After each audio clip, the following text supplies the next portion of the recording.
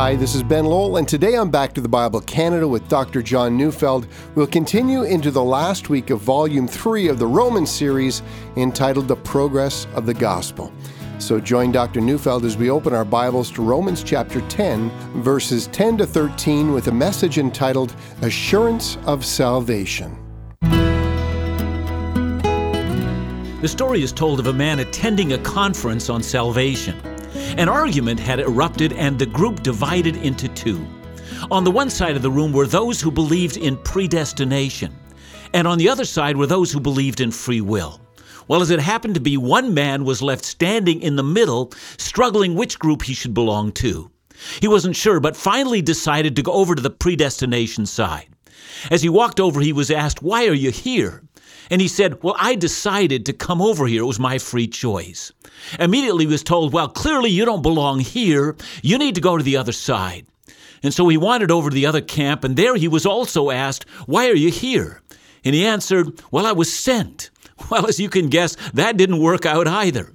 And some of us can identify with that. Am I choosing Christ, or was I sent to him by the Father? Which camp do I belong to? Now, if you've been listening to this series on Romans 9 to 11, you might be feeling like that man. You're not sure which group you should belong to. For on the one hand, the scripture is very clear. According to Romans 9:11, we were told of God's purposes in election and his sovereign choosing of Jacob over Esau, or in verse 18, that he has mercy on whom he wills and he hardens whom he wills. But now we've come to Romans chapter 10, verse 9, and we're told of the necessity of confessing with our mouth that Jesus is Lord and actively believing in our heart that God has raised him from the dead. And depending upon a number of factors, you might think that you belong in one camp or in the other. I think there are good ways of helping us understand how we can reconcile both of these positions. That is, that we've been both chosen by the Father, and yet that we must actively choose to repent and believe. But at the outset, let's just make up our minds that both of these matters are equally true. God elects or chooses his own. The Bible teaches that in many places.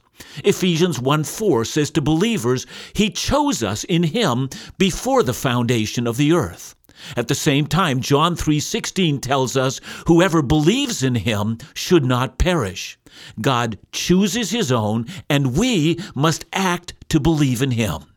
And so without even an attempt to reconcile those two things, the call to the believer and the assurance of God's eternal sovereign choice of his own, I wonder, can we simply commit ourselves at the outset to believing all that the Bible teaches about our salvation? Even if you don't yet know how to put those two things together, simply commit that you're not going to deny what the Bible clearly teaches. I think it's a good place to start. Now, Romans 10 verse 9 has given assurance of salvation. In order to understand whether or not you belong to God, have your sins forgiven, know the certainty of an eternal future, indeed, might I add, in order to know whether the Father has chosen you from eternity past, Romans 10:9 simply says, if you confess with your mouth that Jesus is Lord and believe in your heart that God has raised him from the dead, you will be saved. See, that statement is categorical. Of course, it's not easy believism. It is an act of surrender to Jesus as Lord. But in case you should say, yes, but how can I know whether I'm one of the elect? Paul responds, if you confess and believe, you are saved. And that's categorical. Indeed, the grammar of verse 9 comes as an if-then statement. If this is so, then the other is also or equally true. If you confess and believe, then you will be saved. Or all who confess and believe are all saved. It's a promise as well as a command to believe. And the promise is certain. Now let's keep reading Romans 10:10 to 13. For with the heart one believes and is justified, and with the mouth one confesses and is saved. For the scripture says, everyone who believes in him will not be put to shame. For there is no distinction between Jew and Greek, for the same Lord is Lord of all, bestowing his riches on all who call on him. For everyone who calls on the name of the Lord will be saved. Now, I notice several important features in this passage. At the start, notice the word everyone. then 2 times the word all, and then followed again by the word everyone. It seems as if the Holy Spirit wants to make it clear that the principle stated in verse 9, that if we confess and believe we are saved, well, there are no exceptions to that. Okay, let's examine some of the details of the passage. We notice that the passage begins with the word for. That word can also be translated as because, or even with the word since. Now that little 3-letter word in the Greek, the word gar, signals what grammarians call a causal clause. Now I mention that because Romans 10 verses 10 to 13 explains to us how it is, the cause of why Romans 10 verse 9 is true. Is it really that simple? Are all who believe and confess saved? How can it be that simple? And so let's listen to Paul's explanation. Indeed, Paul offers 3 distinct and important reasons why it is that all who confess Jesus as Lord and believe that God has raised him from the dead are saved. Indeed, over against the Pharisees and the Jewish religious teachers who taught that law-keeping was the means of salvation, Paul argues that confession and belief are the means of salvation. So let's hear Paul's first explanation why that's so. And this first explanation has everything to do with what happens when one believes. It's as if Paul is saying, don't you understand the nature of faith? Faith never was, and faith never will be, simple intellectual assent or a simple agreement on some basic facts. Let's watch Paul's reasoning closely. The first thing that happens, he says, is that the heart believes. It's not that the mind believes or that the emotions believe, but rather it's the heart that believes. Now let's understand what the Bible says about the heart. Proverbs 4:23 says, "Keep your heart with all vigilance, for from it, that is from your heart, flow the springs of life." Indeed, if life flows from the heart, we assume therefore that the heart is the operation center that directs all of our life. According to the Bible, the heart is the center of all human existence. Our intellect, our emotions, our volition, or the trigger for the choices that we make. And what we deeply love and what we passionately hate, all of this flows from the center of our being, which is called the heart. The heart is that which controls who we are. I love what French philosopher Blaise Pascal said about the heart. He said the heart has its reasons the mind knows nothing of. Now, what was he saying? He meant that which the mind chooses to believe is often unknown to the mind. He meant that first we believe something, and then after we believe, we build a series of intellectual reasons with our mind to justify what it is that we believe. Some time ago, I remember watching a debate regarding the writings of C.S. Lewis, and it was between a Christian and an atheist. At some time during that debate, the atheist said something which really did reveal it all. He said he decided to become an atheist during his early university days because all the atheists that he knew seemed to be a lot more fun to be with than Christians. Well, there we have it. The heart has its reasons the mind knows nothing of. First, this atheist believed being directed by his heart, and then afterward, his mind engaged in order to justify the decisions of his heart. Now, I'm going to argue that's true of all of us. There is no such thing as a decision for or against God based upon pure reason, or anything remotely like that. No, reason only justifies that which the heart deeply loves. And so Paul says, with the heart one believes. Now that doesn't mean that there are no intellectual reasons why we should believe in the resurrection of Jesus from the dead. I mean, the mere fact that only 20 years after the resurrection, Paul would write of the resurrection in 1 Corinthians 15 verse 6, where he would say, he appeared to more than 500 brothers at one time, most of whom are still alive. See, that would mean that anyone who wanted could interview the eyewitnesses of the resurrection. One could establish through hundreds of eyewitnesses that the event happened. That and the fact that the tomb was empty. that the enemies of Christ couldn't produce the body of Jesus. That and the fact that the dispirited followers of Jesus were suddenly transformed into bold proclaimers. Well, the historical evidence for the resurrection is indeed overwhelming. Reason does point to the fact of the resurrection. But it was not reason that first believed. It was the heart. It was the center of our being that believed, and found in the resurrection the highest reason for that which our soul so deeply and so passionately loves.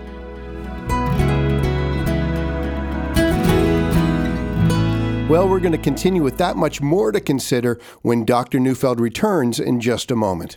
Well, a regular listener from Ontario wrote, "It is absolutely refreshing to know that we have such an awesome Bible-based teacher on this side of the border. I've signed up for the daily audio mail, and words are not enough to express my genuine thanks. May Almighty God continue to bless and increase the work being done through Dr. Neufeld and the staff at Back to the Bible Canada. You know, we're so grateful for our listeners, supporters, and the ministry that God has allowed us to participate in. If you'd like to help us sustain and grow this Bible teaching ministry, find out all the free resources available, or just discover more about Back to the Bible Canada, you can call us today at 1-800-663-2425 or visit backtothebible.ca. Now let's go back to the Bible with Dr. John Neufeld.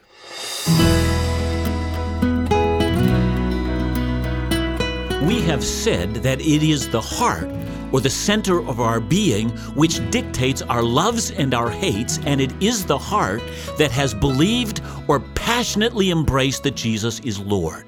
It's not like a math equation. Do you believe that 2 + 2 = 4? Or do you believe that Jesus was crucified for our sins and raised from the dead?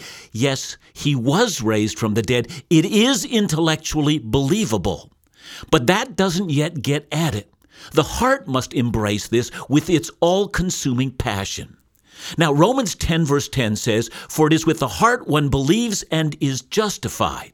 I know that it is not evident in English, but in the Greek, the word justified and the word righteous is the same word. And in Romans, Paul describes God's righteousness being applied to the one who believes. Having believed with the heart, he says, one is counted as a righteous man or a righteous woman. The rest of Romans teaches us how that is. And then he adds, and with the mouth one confesses and is saved. See, the implication is simple. Once the heart believes, the mouth speaks of what the heart delights in. Ask a young woman recently engaged. She is telling everyone of what delights her heart.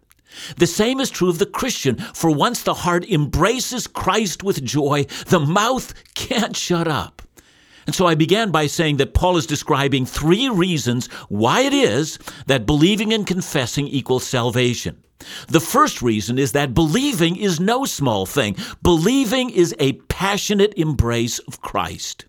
And then Paul gives his second reason why believing and confessing equals salvation. And that reason is found in verse 11. For the scripture says, everyone who believes in him will not be put to shame. It would seem then that the first reason is that believing involves our entire being. The second reason is that this has always been the message of the entire Bible. At no time and in no place was there ever any different message than that one. Now here Paul is quoting from Isaiah 28 verse 16. Now, when we actually look up Isaiah 28:16, we're going to notice that the verse reads a bit differently than the way that Paul quotes it. Now, the reason for that is that Paul is writing in Greek, and most of his quotes from the Old Testament are taken from the Greek translation of the Hebrew Old Testament. And as almost always the case, there may be a bit of a difference in the reading of the original Hebrew Old Testament and its Greek translation, but in this case we find out that the meaning remains precisely the same. Let me explain that. Well, we'll go back to Isaiah 28 verse 16. There we read, "Therefore thus says the Lord God, Behold, I am the one who has laid a foundation in Zion, a stone, a tested stone, a precious cornerstone, or a sure foundation. Whoever believes will not be in haste." And so we notice that the original Isaiah seems to have the word haste or hurriedness in mind rather than the word shame, as Paul quotes in Romans. The New International Version is interesting, for it translates Isaiah 28:16 as, "See, I lay in Zion a tested stone, a precious cornerstone for a sure foundation. The one who relies on it will never be stricken with panic." Again, the ESV, which tends to be more of a literal translation, translates it as haste. The NIV, which tends to be more of a paraphrase, uses the word panic. And the Greek version that Paul quotes in Romans uses the word shame. So the one who believes will not be in haste, or will not panic, or will not be put to shame. For us, the question is, what was Isaiah trying to say? Well, the background to that verse has to do with Isaiah describing God's judgment that's going to fall on Jerusalem for her sins. In the very next verse, in Isaiah 28, verse 17, Isaiah says that hail will sweep away the refuge of lies in which the people of Israel have trusted. And then he says that God's waters are going to overwhelm the man-made shelters that the unrighteous leaders of Jerusalem have erected. Nothing that the unrighteous do will prevent the Babylonian invasion of Jerusalem. Nothing will stop God's judgment. God is going to judge Jerusalem for her sins, and nothing will prevent that event, no matter how hard men try. And that brings us back to Isaiah 28, verse 16. Those who believe, or those who trust in the Lord, will, in the midst of the horror to come, those people will have a cornerstone or a sure foundation. When the waters of God's judgment sweep through, those who believe will have a place to stand. They should trust in God when things get tough. That means they won't be in haste. Again, in the context of Isaiah's time, those who didn't believe were panicking. They could see that the Babylonians were trying to destroy the city, and so in haste or in panic, they ran out and quickly formed an unholy alliance with Egypt, thinking that their combined power could stave off the onslaught of the Babylonian army, but it wouldn't work. All their alliances would be swept away like a lean-to shelter in a great flood. But the one who trusted in God would be safe, or as Paul uses the text, would not be ashamed. The ones who trusted in Egypt would be ashamed, but not those who had faith in the Lord. Now, why is Paul quoting this verse in Isaiah? You see, this for Paul is but one example in the Old Testament in which the difference between those who were saved and those who were damned was faith. And that has always been the difference between salvation and damnation. And, says Paul, the entire Old Testament teaches just that. And by the way, that's the reason why we need to read our Bible as one book and not as two. It's not as if people in the Old Testament had their sins forgiven by law-keeping and by temple sacrifices, and we in the New Testament get our sins forgiven by faith. That simply is not the way the Bible reads. For instance, in Psalm 51, after his sin of adultery and murder, David says, and I'm reading from verse 16, "For you will not delight in sacrifice, or I would bring it. You will not be pleased with a burnt offering." See, David knew that in the law of God, for murder and adultery, this was punishable by death. Nothing in the temple ritual forgave anyone of murder or adultery. And so rather than appealing to the sacrificial offerings, David appeals to the hesed, or the covenant love of God. He in faith believes God is able to forgive him. See, the same is true of Abraham. Genesis 15 verse 6 says, Abraham believed God, and it, that is, his faith, or his heart's trust in God, was counted to him as righteousness. I love what Daniel Fuller, the theologian, wrote. Of course, Abraham did not understand how the righteous God could devise a way to remain righteous while forgiving him of such sins as lying about his wife and selling her into a harem. But when God told Abraham that his faith in God's promises made him righteous in the sense of being forgiven of his sins, Abraham knew that God had somehow devised a way to make it unnecessary to punish him for his sins. Of course, that reason why God could forgive Abraham and David and the people who trusted in God during the Babylonian deportation has everything to do with the fact that Jesus would die for their sins and rise from the dead. But that's the point, says Paul. No one has ever had their sins forgiven outside of believing in their heart and confessing with their mouth. That is the one message found in the entire Bible.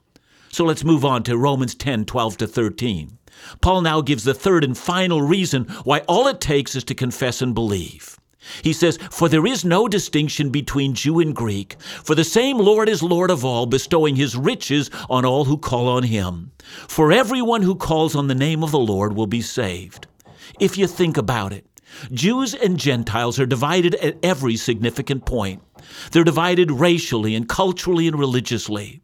But regardless of all the differences, one thing remains constant. Both in the condemnation of sin and in the grace that comes through the cross, there is no difference, there is no distinction. Whether you're a Jew or a Gentile, the only distinction will always be this one thing. Will you trust in God and in the promises that he has made in Jesus? You see, for Jews and Gentiles, the question is always the question of Jesus. During my years of pastoral ministry, I've come to realize what an impediment Jesus is to the faith of many, and yet what a wonderful place to stand he is as well. Both Jews and Gentiles have but one question before them. Will you believe with your heart and confess with your mouth that Jesus Christ is Lord?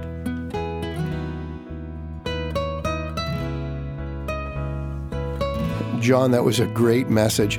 I want to ask one question, though. You did an excellent job of helping us understand that even though there are so many people in the First Testament that were saved, they did so before Christ died for them. Now, can you help us understand that a little bit clearer? Yeah, they trusted in the promises of God, the promises that they knew, they wholeheartedly embraced, even though they wouldn't yet have understood how it is that a righteous God could forgive them. How does he remain righteous and is merciful at the same time? See, that explanation finally comes out in the cross, and the cross is the fulfillment of all that they had longed for.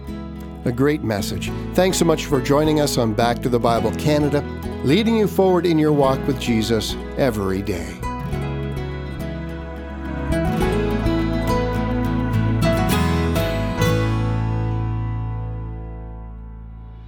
Many Christians today, especially young adults, are confused about what the Bible has to say about sexual identity. Others feel unprepared when asked about their beliefs in regards to homosexuality or transgenderism and the like. The most important question we can ask ourselves in the midst of the sexual revolution we're in is, what does the Bible have to say about our sexuality and our identity? That's it. If we can answer that question clearly, in a way that the next generation can understand and believe in, then we'll have equipped them to engage our broken world. This fall, our young adult ministry, In Doubt, is putting on its first In Doubt live event, all about sexual identity. The event is dedicated to offering the next generation clear biblical truth in regards to sexuality and identity. There'll be a great time of worship, keynote speakers including Dr. John Neufeld of Back to the Bible Canada, leader of Ethos Young Adults, Pastor Dave Johnson, Isaac Dagno, leader of In Doubt Ministries, and others to be announced. The evening will also include a Q&A forum, so come with your concerns and your questions. In Doubt Live, Sexual Identity is happening on Thursday, October 27th at 6:30 at the Clova Theatre in Surrey. There's no cost, so join us. Bring a friend or make it an event for your young adult group. For event details, visit live.indoubt.ca. And if you don't live in the area, In Doubt Live will be presented on Facebook Live, so make sure you're following In Doubt on Facebook.